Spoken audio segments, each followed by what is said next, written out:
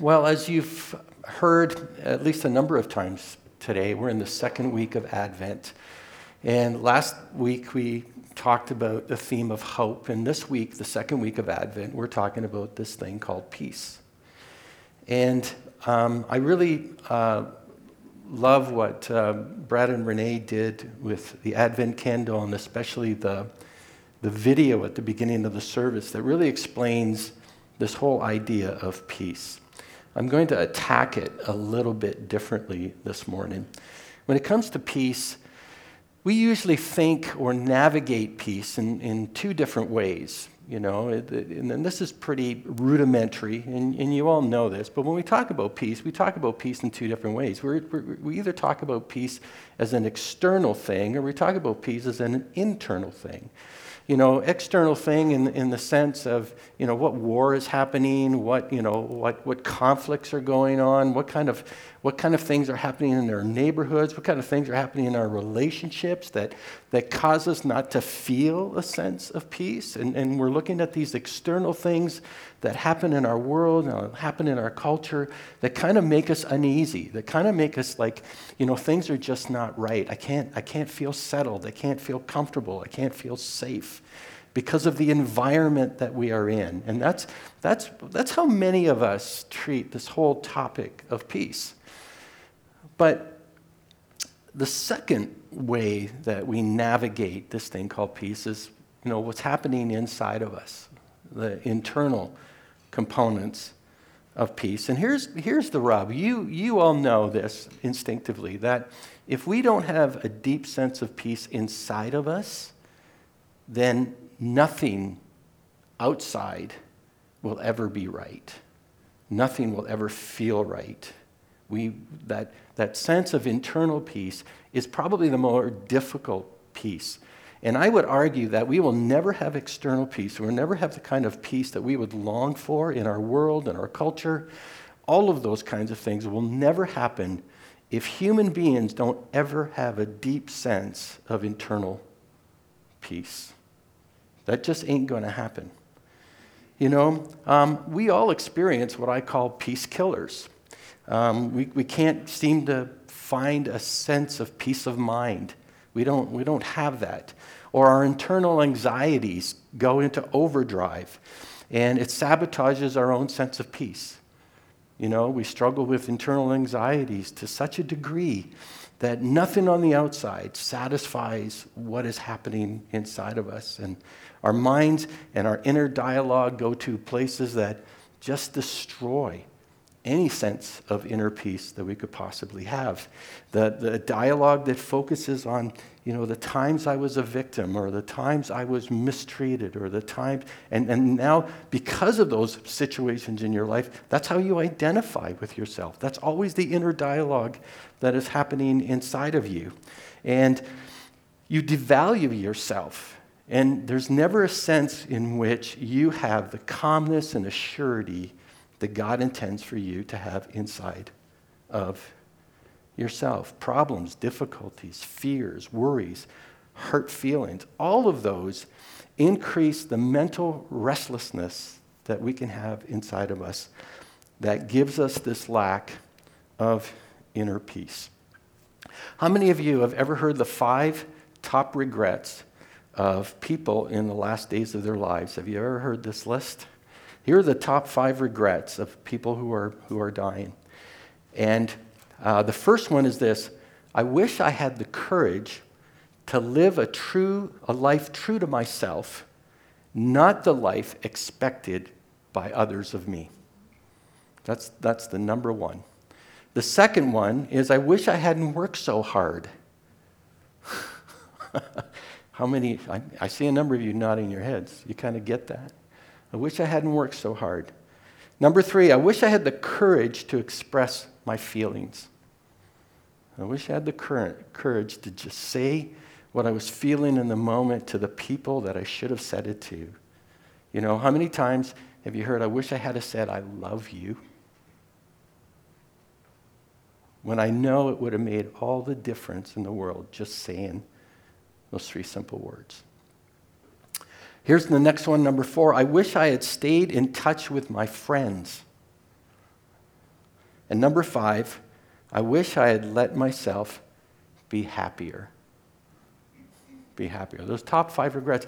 Imagine in the last days of your life having one of those regrets and how it must, hurt your inner peace in the last days of your life to live with regrets like that.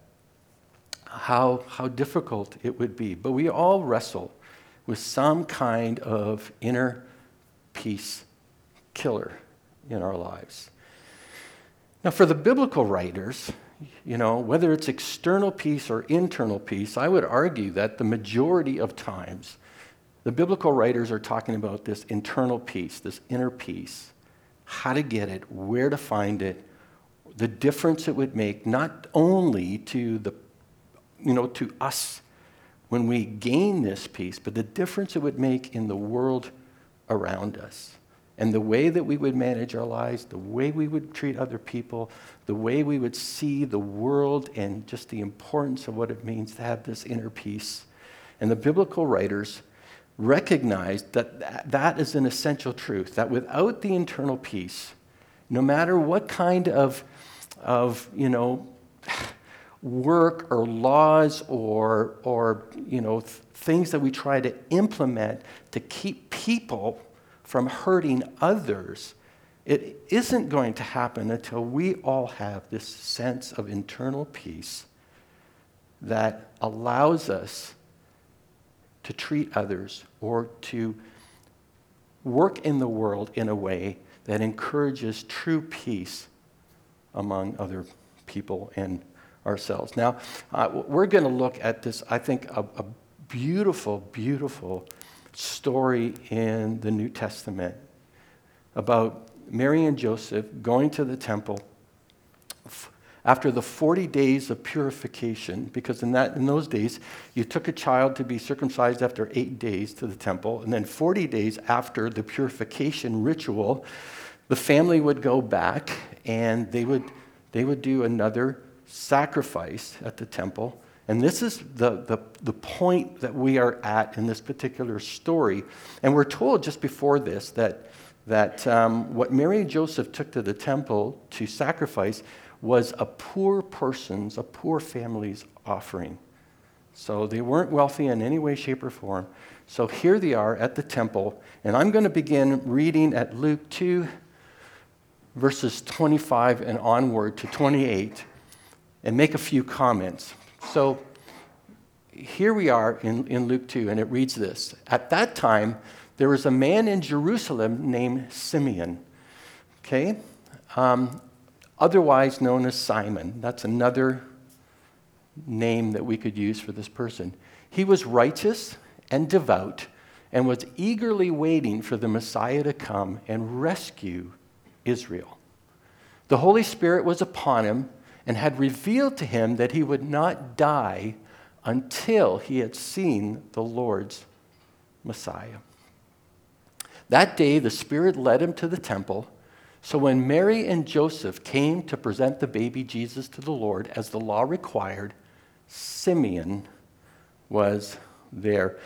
So we're introduced to this elderly man by the name of Simeon or Simon. And we are told this godly man is awaiting, and it was told by the Spirit of God to await the coming of the Messiah, the anointed one of God, the one that had been prophesied for centuries by the Old Testament, the prophets. Even the law talked about the prophetic coming of this messianic figure. Now, it says that, he recognized that the Messiah would come to rescue Israel. And in older translation, I think it says the consolation of Israel. And it comes out of Isaiah 40. And out of Isaiah 40, Isaiah writes about God rescuing the nation of Israel out of very difficult years of exile, and to comfort the nation and to rescue them and to bring salvation and to bring forgiveness and to bring peace. That's what this consolation, that's what this rescuing means. It doesn't mean, it doesn't mean this physical external rescue like you're drowning or something. God's going to pull you out of the water. It's a deep inner peace of forgiveness, of a reconciliation with God, to bring people back into that relationship that has been distorted, that has separated us from God, that brings real true peace because of this chasm that exists between humanity and for God. And we said last week, if you were here last week, we talked about hope, and we said hope is where we go when there's nowhere else to go. Now, I want you to think about the life of Simeon for a minute, okay?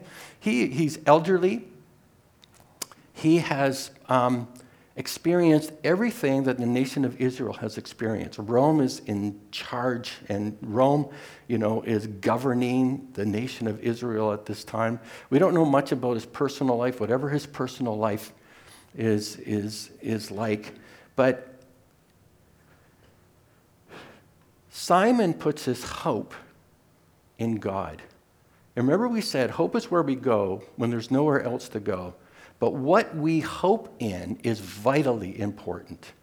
In fact, it makes all the difference in the world. And for Simeon, his hope was in God, in the prophetic promises of God, in what the Spirit had revealed to him.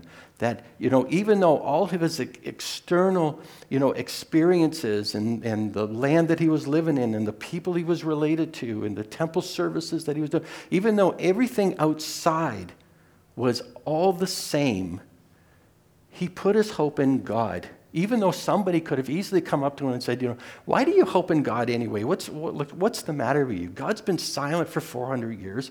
God hasn't done anything to the nation. You guys are now into bondage to the Romans. Why are you trusting God? Why do you continue to hope in God? Why are you doing that? Somebody could have easily said that. But for Simeon, there was no other place to put his hope other than in the promises of God. All the externals of his life had not changed. But here's what the next part of the statement tells us. He took the child in his arms and praised God, saying, "Sovereign Lord, let your servant die in peace. I am now suddenly whole. As you have promised, I have seen your salvation in which you have prepared for all people. He is the light to reveal God to the nations, and he is the glory of your people, Israel." Here's Simeon ready to meet death because now he has peace. And you know what? What has changed in his life right now? There's only one thing that has functionally changed in his life. He's met Jesus. That is the only thing that has changed in this story. Rome is still the world power, still controls the land of Israel. Political landscape hasn't changed. There's still, politicians who are vying for power and authority and navigating, the political landscape. Life continues to be a day-to-day struggle for survival as it was in ancient times. Did Simeon suddenly become financially better? Did he suddenly become physically 20 years younger?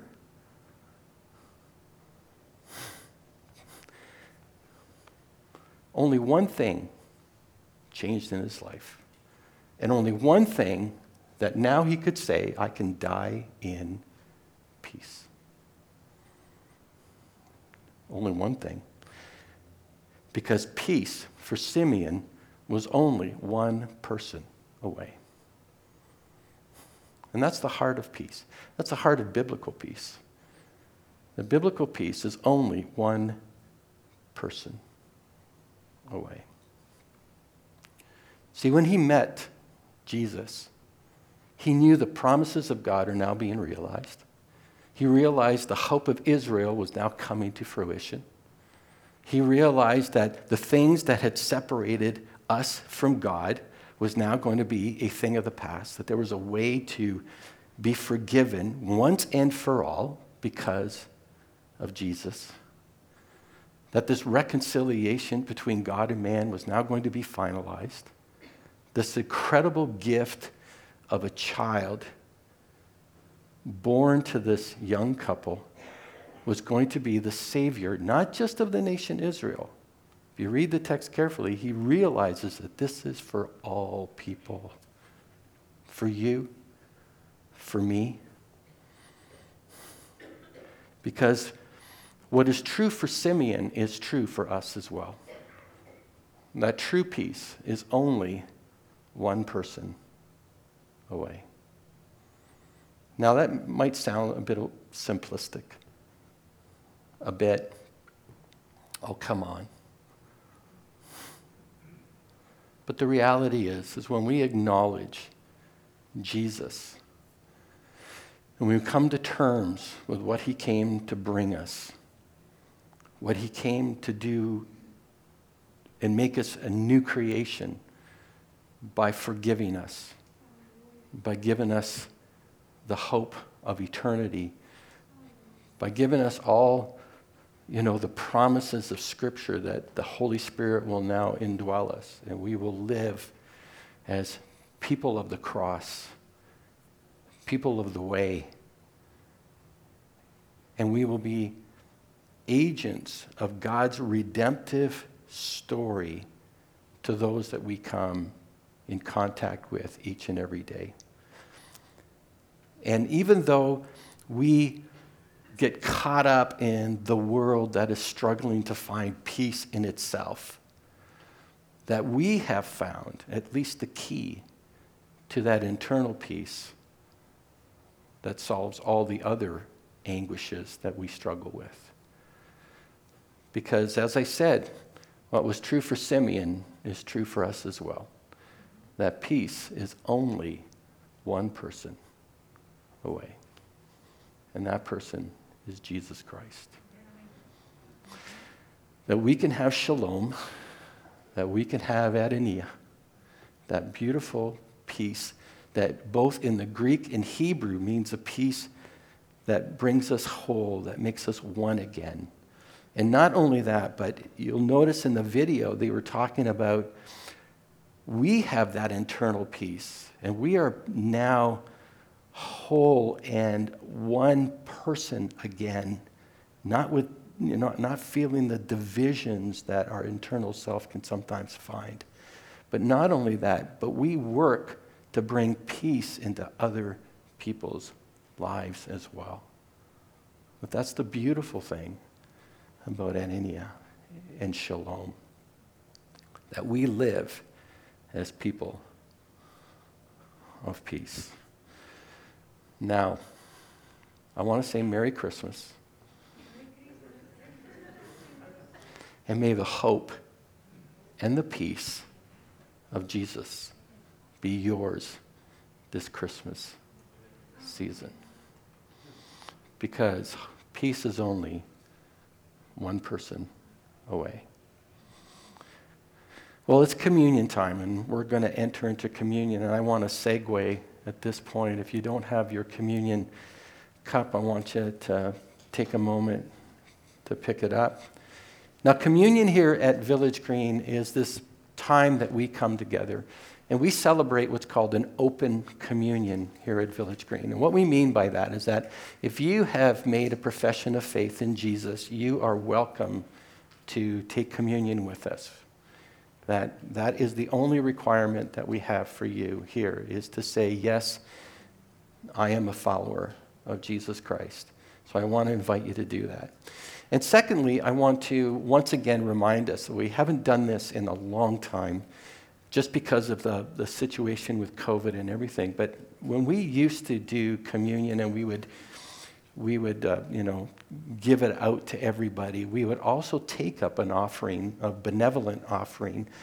And we just want to remind you that this is still an important component of our church. I want to thank the many of you who give to our benevolent fund. I wish I could list for you the number of people, the number of individuals, the number of Christian organizations that we've been able to contribute towards and to help because of your generosity. I've been really struck by the generosity, especially in our benevolent fund, even though we have, had this restriction of COVID that many of you have said that doesn't mean that we can't continue to help other people.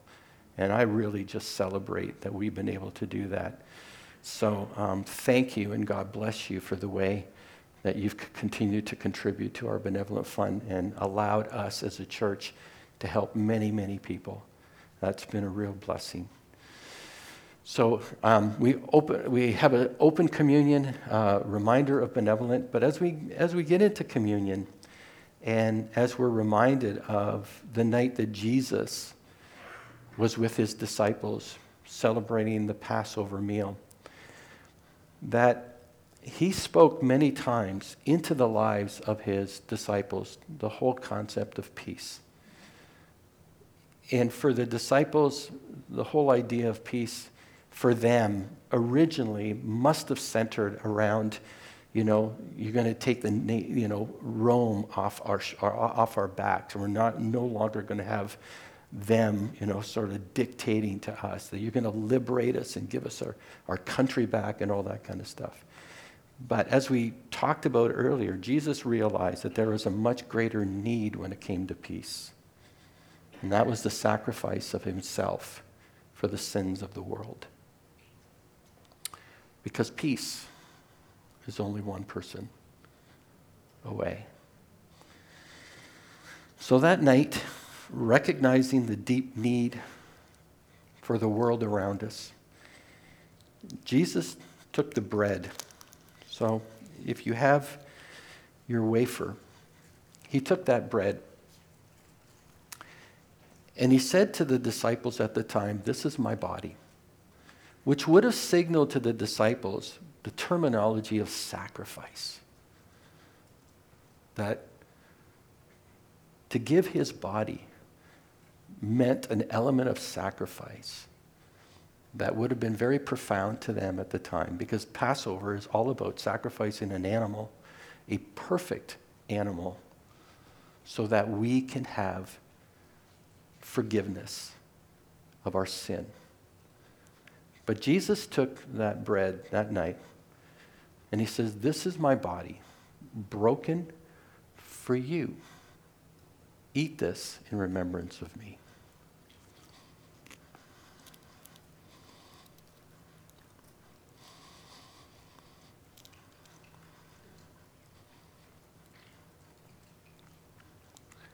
But Jesus didn't end there.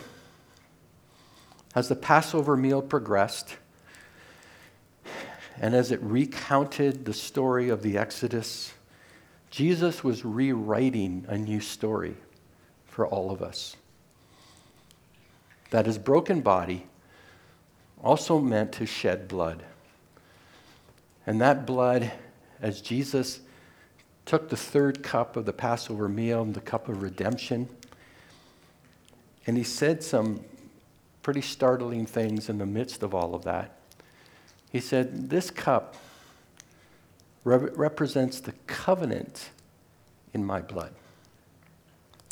A covenant as prophesied in the book of Jeremiah about a new heart and a new relationship with God.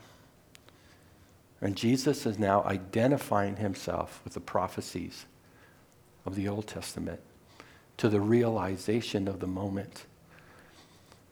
And he took that cup and he said, "Drink this in remembrance of me."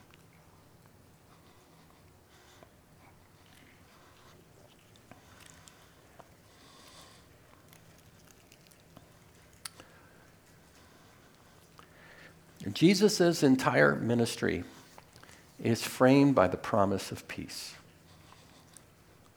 Because if there's one thing that Jesus knew, if there's one thing that God knows of us, internal peace is what we need more than anything else.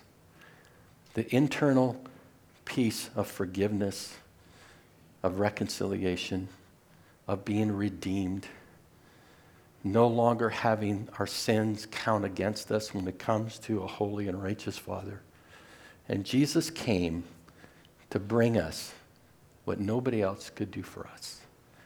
The promise of peace and the promise of hope. And the beautiful redemption that we who claim to be followers of Jesus Christ get to celebrate. Why?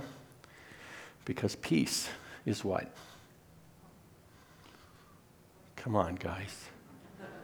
Come on, guys. One person away. Amen. Amen. I heard it in my earphones from all the live stream people, but not from you. That's really bad. That's really bad. Thanks, everyone. Okay, roger that. Okay. All right. So, before I invite the worship team to come back up, can I pray a prayer of peace over you? Father in heaven, thank you that peace is indeed only one person away. In the person of your Son, Jesus Christ,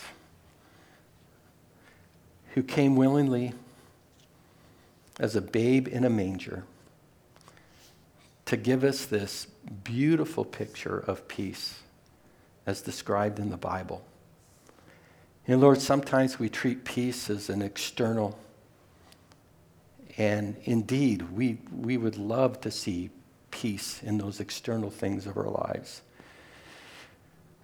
But God, we know that the more difficult place to find peace is often inside of ourselves. Lord, thank you for reshaping our souls. Thank you for renewing our minds. Thank you for making us new creations through faith and allowing us to have the deep-seated peace, that shalom, that edenia, that the Bible talks about. Lord, I pray this morning that if there's any here that does not have that sense of peace, I pray, Lord, that your Spirit would touch their lives and allow them to experience, even if it's for a moment, what it can be when the peace of God floods our hearts. May Jesus be real to somebody today, and may they experience the peace that passes understanding, as the Apostle Paul tells us, so that they can live their lives with the peace of God. We thank you. In Jesus' name, amen. See you next week when we talk about joy. God bless you.